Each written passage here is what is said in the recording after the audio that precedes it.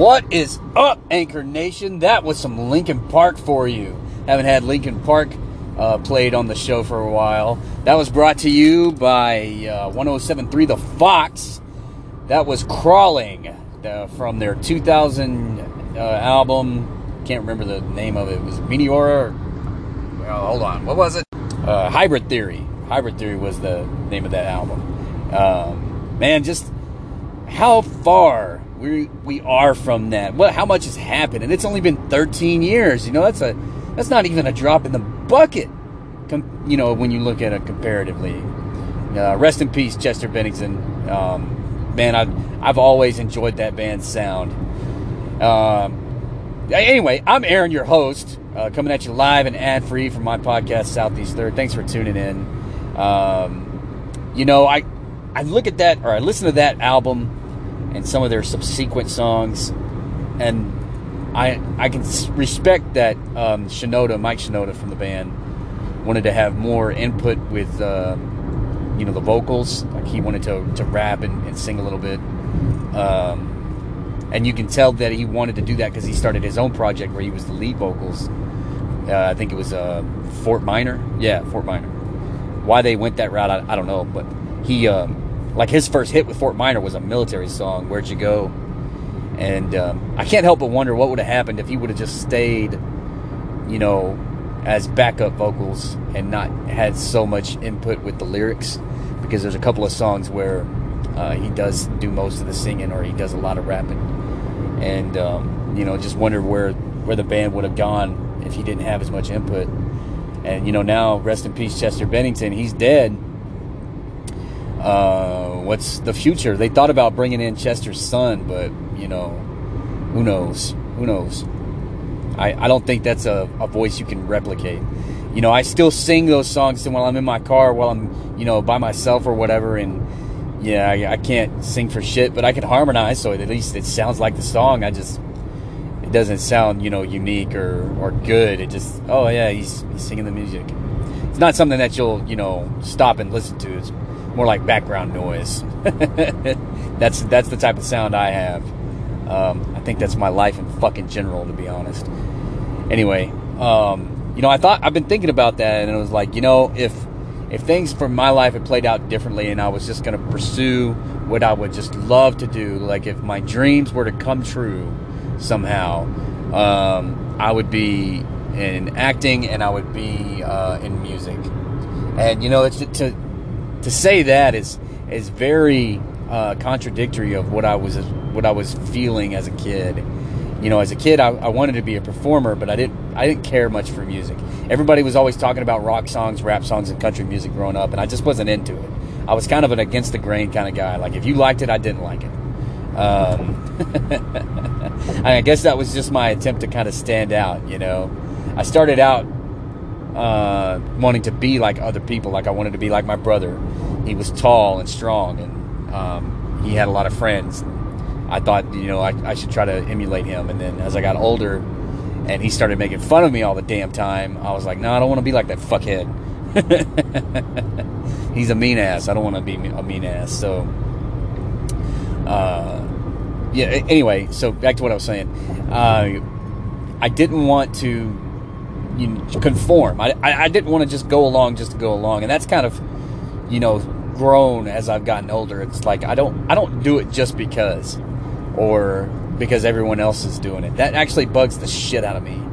You got to have a reason. You got to have a rationale behind it. And, the rationale for me wanting to be a performer is because I really liked it. I'm not saying that I was good. I just really liked it.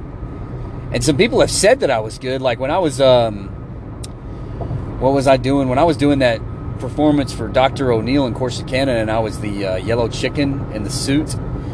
Granted, it wasn't great production value because, everything she puts together, she pays out of her own pocket. And she uses, like, secondhand hand-me-down stuff, and college-educated kids, or kids that are in college, I should say. They're all under 21. You have the occasional 25 and up. Occasional. Like, I was the exception, not the rule, in her class. Anyway, she, you know, her production value wasn't great, and I was in that show where I was this chicken, and I had my face painted, and I was wearing this yellow costume that was kind of snug. Of course, I was like 240 pounds, so fuck, man. I was a chunky monkey. Anyway, I was on stage and I was performing, and my brother was like, man, he was outclassed those kids. He wasn't using the script. He was improvising. He used an original voice. And yeah, I mean, yeah, we did get to do some rehearsal, but the rehearsal was mostly for blocking. You know, where are people going to be at? And then Dr. O'Neill uses a lot of tongue twisters. And if you don't rehearse tongue twisters, bro, you're going to fuck it up in front of everybody. And that's just embarrassing. But what was great about that performance is that, you know, the kids have made comments about her writing over the years. And she's picked up on the fact that she uses a lot of tongue twisters, and that's not normal for everyone else. And they just kind of, you know, remark on that. And so she used that in her script. It was just a genius retelling of her time at Navarro College. You know, I can't think of Navarro College without thinking of Dr. O'Neill. And she's going to retire probably in the next, you know, 3 or 4 years, maybe 5. You know, she can't keep up at this tempo. Her health isn't all that great.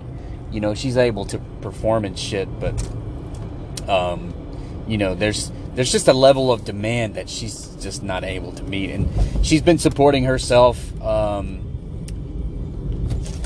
gotta move over for this semi-truck. She's been supporting herself with some private performances outside of the university, and man, when she puts on a one-woman show, she brings the fucking house down. I don't mean like a party or, you know, everybody getting wild and shit. She's not that kind of woman. When she puts on a show, it was like, damn, dude, look at that setup. She's memorized an hour's worth of lines. And it's different when it's something that you've written. Like, I don't have my entire book memorized, but there's parts of that book that I still know because I wrote it. And I read it, you know, probably 100 times.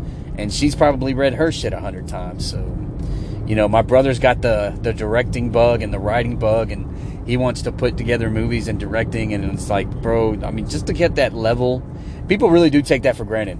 To get to the level that you see these blockbusters at, you know, there's some parts of the recipe that are just easy to replicate. You got a big name star, you got a big name director, the writing's good, there's a lot of money, and then bam, you know, the movie kind of makes itself. But what people don't appreciate is the level of rehearsal that goes into some of these damn movies. You know, for the John Wick movies alone, and these aren't, you know, dialogue heavy movies. These are action sequence heavy movies. They train for months. They're doing this training, and they're not training for, like, you know, the whole movie. They're training for action sequences. Now, with John Wick 4, that's remarkable because I think it had the longest number of action sequences out of all the movies, and it wasn't by a little, it was by a lot. I think like 45 minutes more than the last one, or something like that. I can't remember the facts specifically. I just remember reading, I was like, damn, man, Keanu Reeves is getting older, and he's doing more shooting sequences. And jumping around and getting beat up and shit. Like, in the movie, he fell down this flight of stairs. I mean, they made this impossible scenario. Spoiler alert, John Wick 4. They made this impossible scenario where he's got to climb these stairs, and he's got to do it in a matter of minutes. And like the whole way up, he's fighting people. And the idea is to keep him from reaching the top by a certain time. I think it was daylight or sunrise or whatever. And, you know, I mean, motherfucker, he made it. But shit, man, they made it incredibly challenging. And, you know, that was kind of towards the end of the movie. And I was talking to a friend of mine who was telling me about it, and I finally watched it. And so I said, man, that scene where is it Donnie Yen? What's his name? The Asian dude, the blonde Asian dude. That scene where he like knifes him in the hand was so slick and quick. He just pulls out his little weapon and pop, gets him right in the palm. Oh shit! But that movie in general, you know, they just shrug off incredible amounts of injury, incredible injuries, and incredible amounts of damage. It's insane. You know, your average person, military or not, is just not gonna do that. You know, you got some high-end operators like David Goggins or who's the Green Beret. I saw a Green Beret interview where he was a double amputee and he talked about his recovery. You got guys like that have been through some traumatic injury. And David Goggins, let me make that clear. He didn't get like legs blown off or some shit, but he punished his body to the point where he needed like all kinds of crazy medical interventions to keep him from fucking dying. Guys like that, they are the exception, not the rule. Your average dude, like I don't even putting David Goggins or any of those other dudes into that scenario with that Keanu Reeves was in, I still don't know if they're gonna make it. I don't know if their body is gonna be able to push through and not give up and die. And that just is a testament to how far people can go just on willpower alone. That's a real thing. I don't know how science measures it or calculates it or what they, use to explain willpower, but it is a real fucking thing. And I remember this jackass Marine I used to know, he's not a jackass anymore, but he was back then, was talking about how your mind can overcome just about anything you put it through. And I was immediately, my thought was, because I'm a fucking naysayer and I go against the grain, I immediately thought, well, yeah, tell that to somebody dying of cancer. Well, people have outlived cancer diagnoses by years and years. They do that every year. So I'm glad I didn't say something, because that would have been like the immediate evidence that you're a dumbass. Shut up. I know what I'm talking about. Not me saying that, him saying that to me. So I'm glad I kept my mouth shut about that, because that would have been the case. So anyway, moving on. It's a good thing I didn't become a fucking musician or an actor, because I can't goddamn concentrate and stay on topic. But I'm not there. I'm not in that space or in that industry. It was fun to be in that industry and be involved. I would still love to make movies and direct, maybe some music videos or maybe do some fan films or whatever. One of them being StarCraft, and I've talked about that at length. I still have the whole plan set up. And I'm too old to play Raynor anymore. I don't have the look. I'm not the right age anymore. You just need somebody that's a little bit taller. Somebody, like Henry Cavill's not that tall. He's tall, but he's not, 6'5". You get somebody that's around 6 feet. And then you get somebody to play Tychus. Who could you, the guy that played Jack Reacher, I can't remember his name. Alan something. That dude is freaking huge. If you watch Jack Reacher, man, and I've talked about this, I know. That guy's, he's built like a damn football linebacker, bigger even, maybe a defensive end, and you can use him to play Tychus. And what you do is you do kind of like what they did in Lord of the Rings. You use camera tricks and angles and body size comparison to show that this dude is a giant and Jim Raynor's just your average guy. Hell, man, Tom Cruise is about as tall as me. He's like 5'8", 5'9", I don't know. You could have someone that of a comparable reputation and body type to play James Raynor. It's not hard, but it would be a fucking good movie. It would be a good movie because you can combine elements of, what do you call it? Serenity. That movie with Nathan Fillion, which I hope to God if they make this movie, they do not pick him. He's too fucking old. You need a young James Raynor. You don't need an old Nathan Fillion. Sorry, Nathan, you're a great actor, but you're not the right age. Your time has passed. You get, what the fuck was I saying? You get somebody and you take like either the studio or the directing team from Serenity and you get them behind the movie, but you add elements of like Alien, where there's this horrible dread of these alien creatures hunting you down and eating you while you're still alive. Like that line from Jurassic Park, you are alive while they start to eat you. And granted, I'm not saying necessarily that the Zerg alien is going to eat you, but they are going to kill you and it's going to be painful. It's going to hurt the whole time that you're dying. So you get what I'm saying. That could be a potentially great fucking sci-fi movie. And it would give Blizzard, new life in their cinematic division. Warcraft was not good, man. I was not into it. The direction they decided to go and the actors they cast in it. The guy that played Lothar did a good job, but that's just not who I would have picked. And I've been playing these games my entire fucking life. I know Chris Metzen's history and his artwork and his influence with StarCraft. I know these people from, the late 90s. And I'm not saying like I'm an expert, but I have immersion. I have experience. And, when I see the decisions that they make, I'm like, man, that's not smart. That's not smart. And so granted, they wanted to appeal to an Asian audience and it worked, but in the US, man, it fucking tanked. It was all that budget and money. And it was like, yeah, your gross domestic, box office was not comparable. It's not comparable. So, but China is entering the stage as a new world power that's going to dwarf all hold on. Let me go back. China is starting to step up and they're probably going to be the dominant world power. So, I mean, I get why all these businesses are trying to cater to their population. There's a bunch of them there, which means money. And anyway, so, yeah, it's a good thing I'm not making movies. Because I'd probably fuck it up anyway.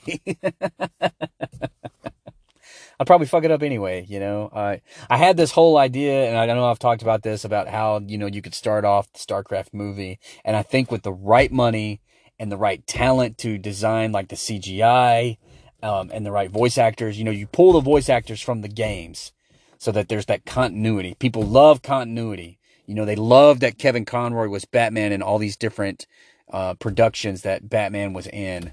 If you can stick to that and find these people, there's so many goddamn people out there that could play Sarah Kerrigan. There's so many. Hell, let's say you wanted to go with somebody that hasn't busted or cut their teeth on the screen. Mariah Brink from In This Moment. She's got the perfect figure. She's blonde. She's got an incredible set of eyes. She's cute as fuck. I mean, she's not the right age, but, with some touch up, you can make her look like she's in her 30s and it'll be just fine. Or, hell, that porn star, OnlyFans bitch. I think her first name is like Catherine or Caitlin or something. Or Katie. She's like the number one Amaranth. That's her damn, screen name. She could play, Kerrigan. I came up with like 10 different people that you could possibly interview and audition, to play this role. Now, the thing is that I think that if they're going to do this, they're going to need to get commitments from people and do something kind of like Marvel and be like, hey, we need you for at least 5 or 6 years. We're going to do this. And then we're going to put the expansion, or we're going to do like the StarCraft campaign for humans. And then we're going to do, the expansion campaign for humans. Like, we're not going to tell, because the StarCraft game, if you've never played it, which it's an old fucking game, has a campaign option for humans, Protoss, and Zerg, which the Protoss and Zerg obviously are aliens. But to make the movie, for brevity's sake and for budgeting sake and, for everybody's sake, you just do the campaign for the humans and see from their story, and you build some, relationships between the Protoss and the humans because they join forces and fight the alien Zerg. Not right away, obviously, but, you build that up over time, and you can tell the story, from different perspectives, and you can be like, this is how Kerrigan saw it, and you can tell more of Kerrigan's side because you don't really get much of her story until the sequel. She kind of talks about her past, but you don't understand how ghosts are made until the sequel, or if you read the books. You read the books and they dive into that kind of stuff and how, traumatic that shit was. And you can give her an opportunity to act some of those memories out. And you could talk about Arcturus Minsk, one of the most notorious people in the whole StarCraft history, because he made Sarah Kerrigan what she is, and she's, this huge big name villain. Anyway, I'm not going to dive into that rabbit hole. We'll be on here for another hour.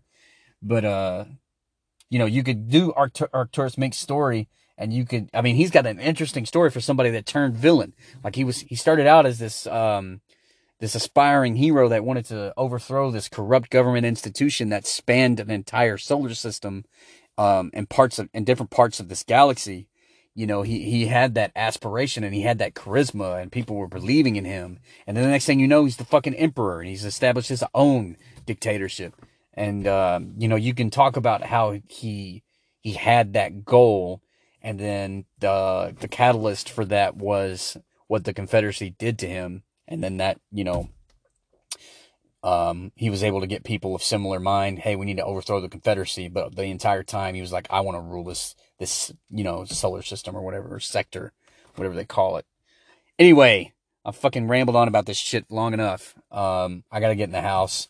I got to work later. I just got out of my chemistry exam. So, I go through these classes and I'm like, fuck, man, I should have been on TV. But, the more I think about it, I was like, yeah, I'm not cut out for that life either. So just got to suck it up and get it done. So now is the time. Now is the time. Graduate in May as long as things go well. So y'all wish me luck on that. It's getting hot out there, y'all. Texas is hitting triple digits all week. Not looking forward to August. So please take care of yourselves and don't forget to drink water. This has been Aaron Rollins with Southeast Third. I'm going to get in the house and y'all get back to work. Appreciate you tuning in. I am signing off.